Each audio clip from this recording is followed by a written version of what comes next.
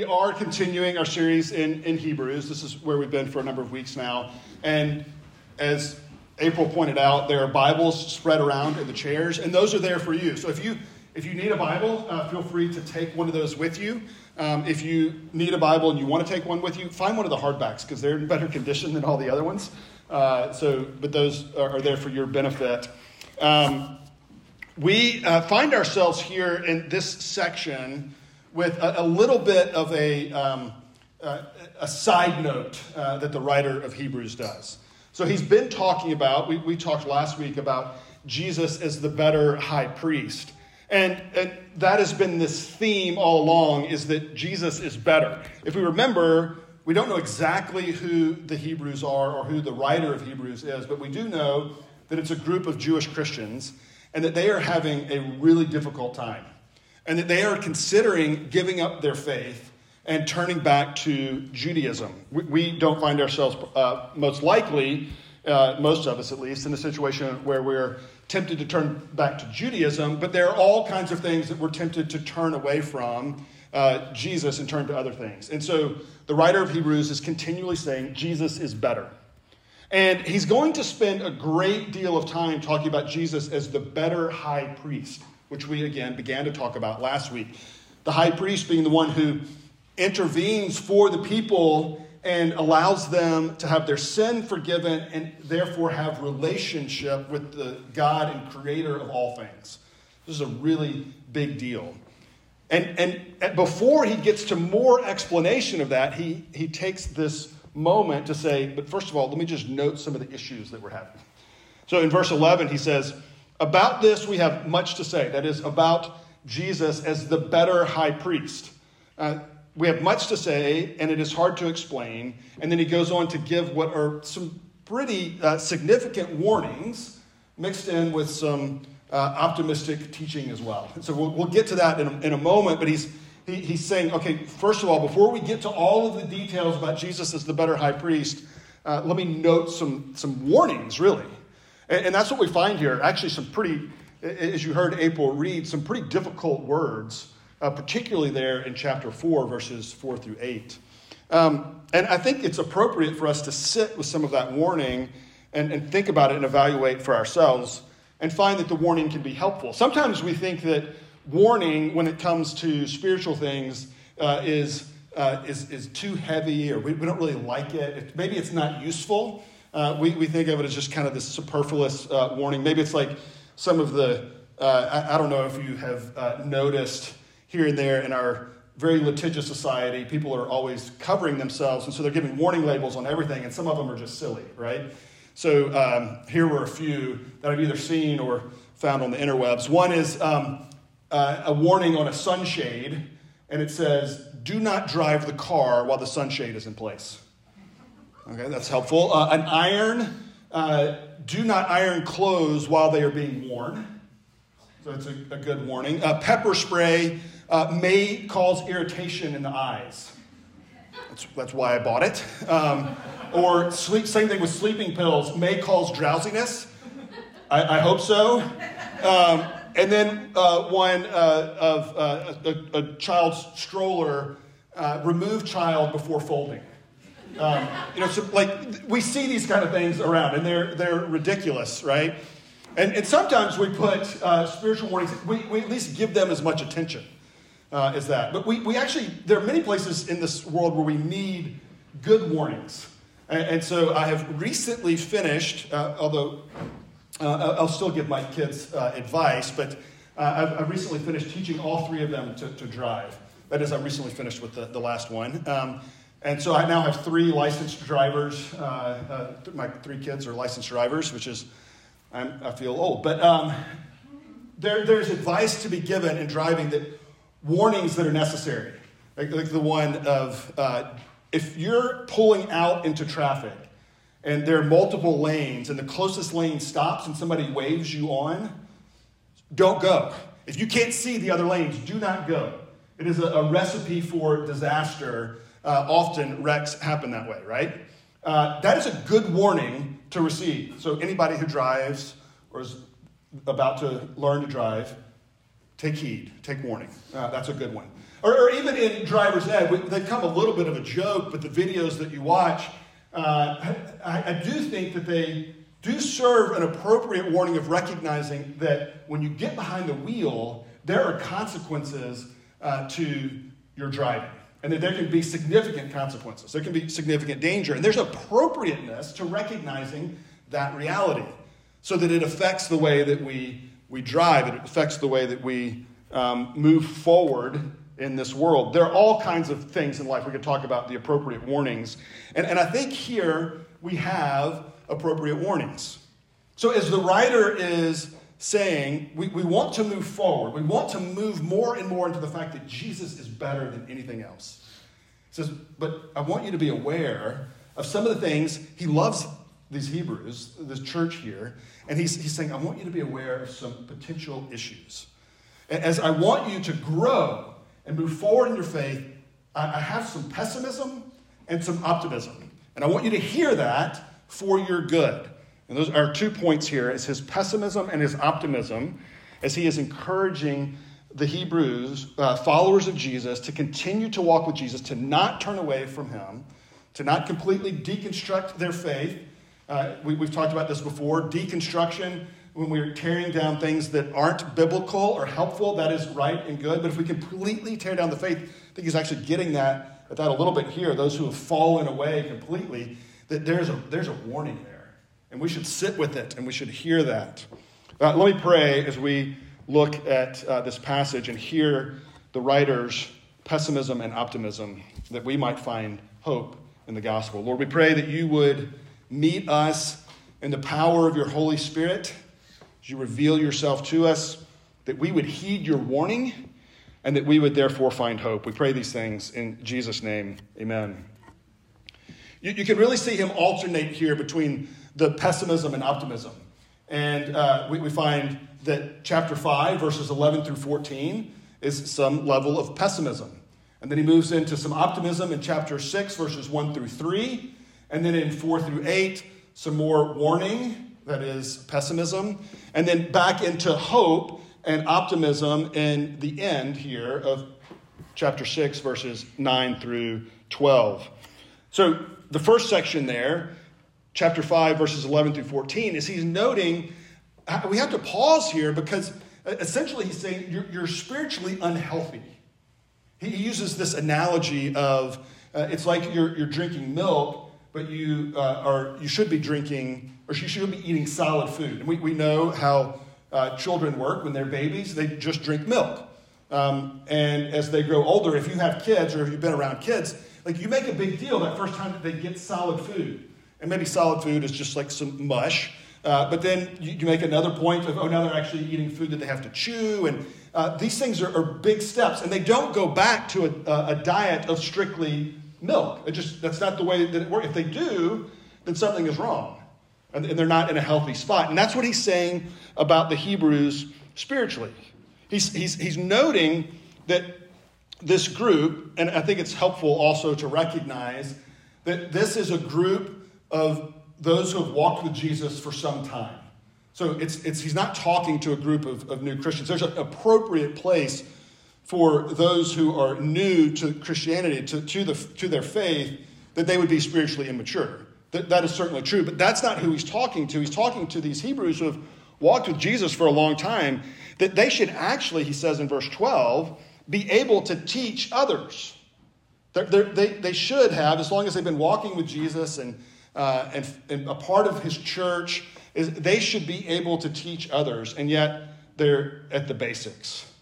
And he's saying that this is a problem, that we're essentially, he's noting, you're called to more. Part of walking with Jesus is growing in your faith and in your spiritual life. That it's not just this, there can be a tendency with all of the distractions and things that we have going on, as they certainly had, as well, distractions or difficulties even from following Jesus. Remember that they have been persecuted. That some of them have had all of their property taken away because they are Christians. We learn in chapter 10 that they actually rejoice even in the midst of that reality. Then we see that they haven't suffered yet to the point of death, yet. But they're experiencing some really difficult things. So we experience very difficult things. And this is not, and the writer of Hebrews doesn't dismiss that reality. And he doesn't say that those things aren't important. And yet he says in the midst of that, we should continue to walk with Jesus. We should continue to grow and seek opportunity to become more spiritually mature. We'll talk about in the second point some specific ways in which we might be encouraged to do that. But let me ask you to take time. I mean, it's somewhat right now, but even in later today or throughout the week, to think about your own life and your spiritual walk. To do some level of evaluation of, well, where am I with Jesus? What role does he play in my life? Am I seeing him as better? Am I growing in my spiritual walk? Continually, the scripture, we certainly see it here as he is encouraging moving away from the milk and to solid foods, as he's encouraging moving away from the elementary principles to deeper spiritual truths. He's recognizing that this spiritual life is one of growth and movement. And it's often one of either moving forward or moving backwards. It doesn't really work well in stasis, in just a flat way that doesn't move one direction or the other. And if Jesus is just this thing that we tack on to the other goals and focuses of life, then we're missing what is on the table for us. We're missing what he has for us. It's as if, he uses this idea of the food, but it's also the idea that we could teach others, right? It's as if we're sticking with the ABCs, not moving on to the deeper things, right? Imagine if in grad school you're a biology grad student and you're given an exam and you're supposed to come up with all this information about I avoided the sciences. I shouldn't pick biology. So we'll just say you're asked a question of biological things at a grad level. And you write out the alphabet. You write out the alphabet, you turn it in, and you say, look, that's correct. I got the alphabet right.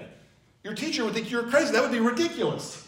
You move past the alphabet, hopefully many, many years before, right? You move on to deeper things. But sometimes this is the way that we think school. I mean, you would never do that with school or work. We're always growing, always moving. What does it look like to get better, be better? And yet we don't often, or often we don't do this in our spiritual lives. What does it look like to grow with Jesus? But there's an invitation to do just that. So there's this call to evaluate what is the spiritual food that we are ingesting.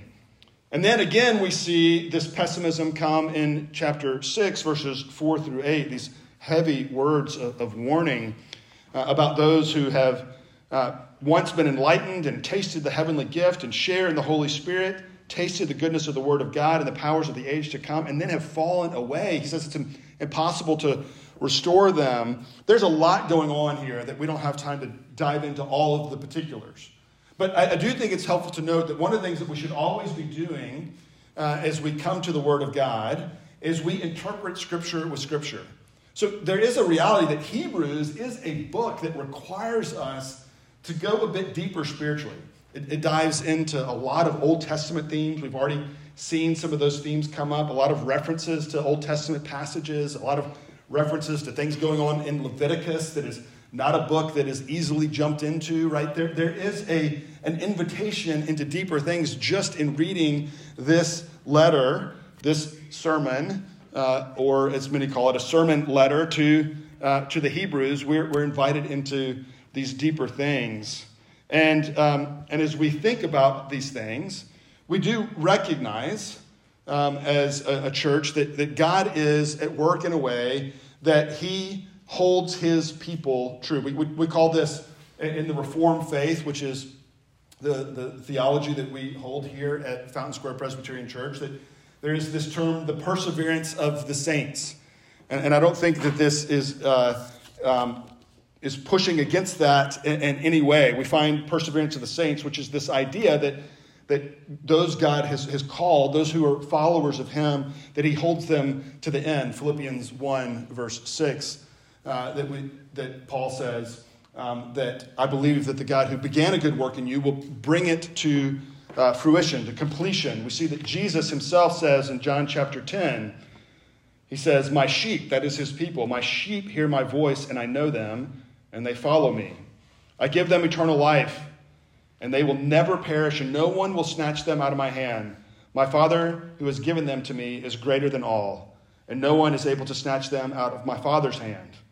I and the Father are one. He says there's this picture of him holding his people. And yet we have this picture of those who have fallen away. There's a warning of those that would walk away. And we might know people in particular who have been a part of the church. They maybe have experienced some of the things of being a part of the people of God. I think those things described here in verses 4 and 5. And yet then they have turned away. We might say that they have tasted, but they haven't actually, and that's language that's used here in verse 5. They've tasted the goodness of the Word of God, but they didn't actually believe or trust or have faith. That none of that language is used here. We find that language a lot. Having faith and belief and trust in God is descriptive of God's people, even throughout Hebrews, but it's not used here. So they have experienced some of the blessings of being a part of the people of God, but 1 John 2, verse 19, is a good description, I think, of these folks. In that passage it says, they went out from us, but they were not of us. For if they had been of us, they would have continued with us. But they went out that it might become plain that they are not of us. And we also, we might be able to think of people in particular. We also have people in Scripture that fit this category. Saul in the Old Testament, who was even a king of the people of God, ended up walking away and rebelling against God and rejecting him and his plans. We find this with Judas. And Judas, if anybody tasted the benefits of God, it was Judas who walked with Jesus daily for 3 years. And it wasn't as though it was even evident. You know, when they're in the upper room and Jesus says, one of you is going to betray me, the response is not, oh yeah, Judas. That wasn't the response. They were like, oh, wait, who is it? They didn't know. And yet we find that there is a warning of the reality of walking away. It's as if we taste but don't consume. I recently watched Psalm. It is a documentary about people training and testing to become master sommeliers. I think I said it right. And these are folks who know wine, and they're able to recommend the right wine, the right pairing, all this kind of stuff. You know, really, it's actually pretty amazing that one of the things that they do is they taste wine, and they are able to tell you where it came from. Just blind taste tests, and they're able to often get very close to the region and the grape, and sometimes the very vineyard that it came from. I cannot even imagine. But when they do that, they talk about this a lot in the documentary, is they're not actually drinking the wine. They're tasting it, and then they're spitting it out, which is kind of gross. But this is what they do because they couldn't actually do their job and drink all of the wine that they taste. So they taste it, but they don't consume it. And this is a little bit of the picture that we have here. There's a tasting of the grace of God and his people and his blessings, and yet it's not actually believed. And they later demonstrate that this is a warning that we should heed. So there is an appropriate level of sitting with warning, of recognizing that there is a danger in not looking to Jesus, not growing and walking in our spiritual lives in a way that might put us in danger of turning away, of falling away. And again, there's an encouragement here, I think, to actually sit a little bit with this. There's some level at which I'd like to just explain it away. And I don't think that the writer of Hebrews allows us to do that. I think, as we'll see, that there's hope even in the midst of this warning, but the warning is real. And it's something that we should evaluate in our own lives. Now, I recognize that part of the uncomfortable nature of this is that whether we're followers of Jesus or we're even just kind of curious about this, even the idea that there is a falling away, almost that there is you're either with Jesus or not, like we don't even like that idea of drawing those boundaries. And yet what we find throughout Scripture is that what is happening here is that God is inviting people into his goodness. He's inviting people into the work that he's doing, that is the work of righteousness. Chapter 5, verse 13. For everyone who lives on milk is unskilled in the word of righteousness. And this word righteousness, we hear it and we think, somebody who's really good morally.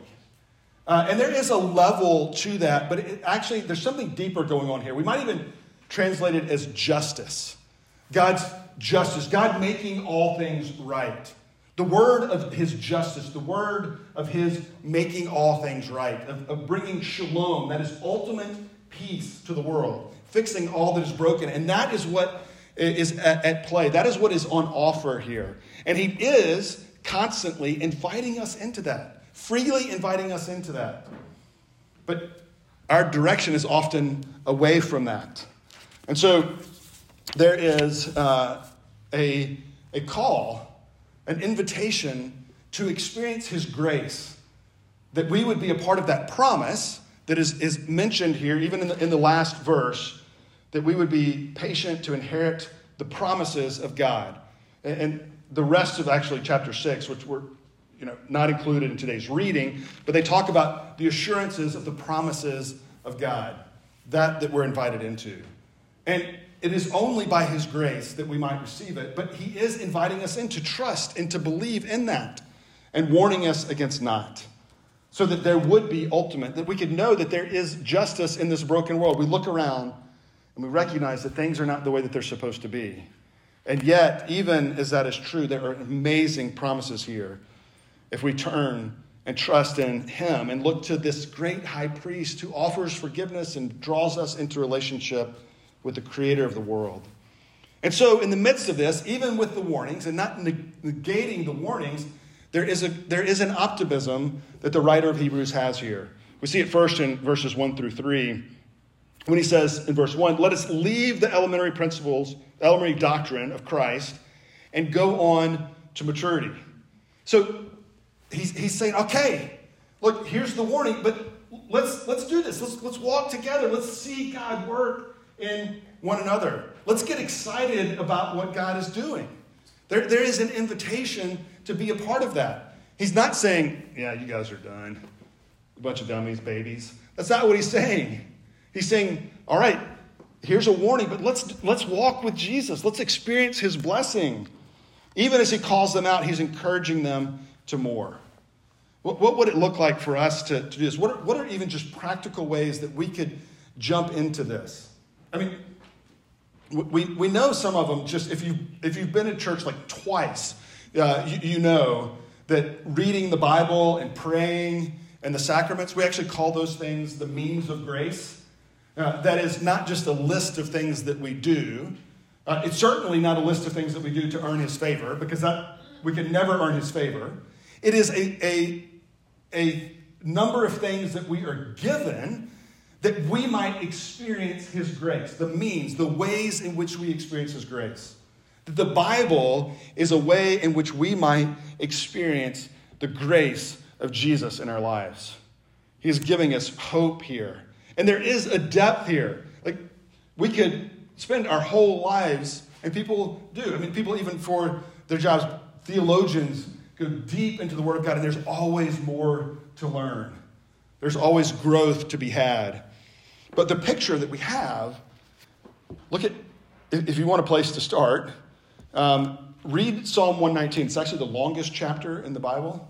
If it feels too long, then go back to Psalm 19. But both of those, incidentally, Psalm 119 and Psalm 19, speak to the beauty of the Word of God. He calls it the law of God. Even the law is beautiful and something that David delights in and rejoices in. It's better than honey. It's better than gold. It's better than anything that we could imagine, that there's a joy in the Word of God. Let us not just, the Bible. And not dismiss it as something that of course I know that.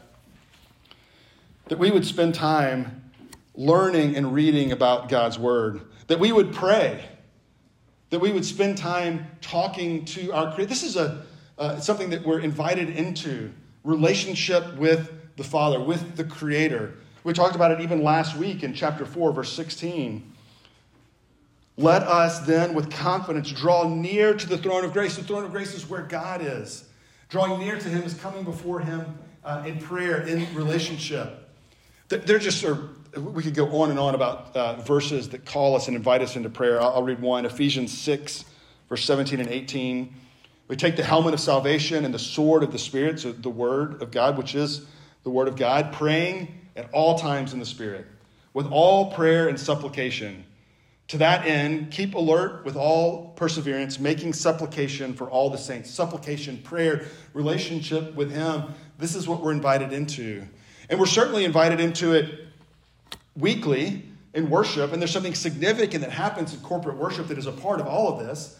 But we're also invited into it in relationship with one another at other times, whether that's community group or just gathering with friends at different times.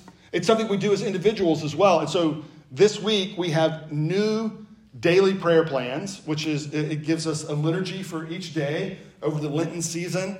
Grab one of those on your way out. We also have I don't know exactly what to call it, but a little bit of a guide of thankfulness during the Lenten season. To use this Lenten season to thank the Lord for what he has given us. It's another way to engage relationship with him, to go deeper in our walk with him. 2 easy resources to grab on your way out in order that we might grow spiritually and engage him. Sunday school that we're doing has been a really beautiful opportunity to think about some of God's promises for what is to come. To go deeper into those truths and to talk about how they apply to our lives. There are all kinds of ways, all kinds of podcasts and books that we can read. And there is an encouragement here to think about, okay, please don't hear this and think, okay, now I got to do the daily prayer plan and the Lenten guide and a new community group and a new group. And that's not what I'm saying. But think about what is one thing that you could do, one thing to grow more spiritually starting this week. And I'd be happy to give podcast recommendations, books of the Bible recommendation, other books as recommendations. What is one thing that you could do to grow in your spiritual walk with the Lord? Because within this, there is great hope. He gives that warning. And then in verse 9, he says, after having said, let's move forward. In verse 9, he has then just given the warning and says, though we speak in this way, though I recognize this is heavy, what I'm saying, yet in your case, beloved, we feel sure of better things, things that belong to salvation. And he goes on to talk about full assurance of hope until the end in verse 11. He's recognizing there is incredible reason to be hopeful, to have assurance of that hope even, that he's saying, I've seen you walk with Jesus. Let's continue to walk with Jesus. There's hope in the midst of that. And if you're wondering, oh my goodness, does this apply to me? I think if you're wondering if this applies to you as someone who might have fallen away, I think I can say very clearly pastorally, that's not the way that somebody who's fallen away is thinking. That's not the way that it works. If we are moving, desiring as he does, to move forward with earnestness, to have the full assurance of hope, that is a sign of his continued work in our lives. And so we're invited into that. And we're invited into all of this because he is the one at work. He is that great high priest. Verse 3 of chapter 6 says, recognizes this reality. And this we will do if God permits. And this is this picture of sanctification that is growing spiritually, being made more like Jesus, if God permits. It's his work that he does. And that's continually the picture of salvation. Even as it notes that it's impossible to return, we remember, you can't read this and not hear Jesus in Matthew chapter 19, verse 26, when he's talking about a rich man entering the kingdom of heaven. He says it's impossible. But the very next thing that Jesus says is what is impossible with man is possible with God. That he is able to do it. That's the kind of work that he does because of what he has accomplished for us. Because he is that great high priest who has offered himself as that ultimate sacrifice.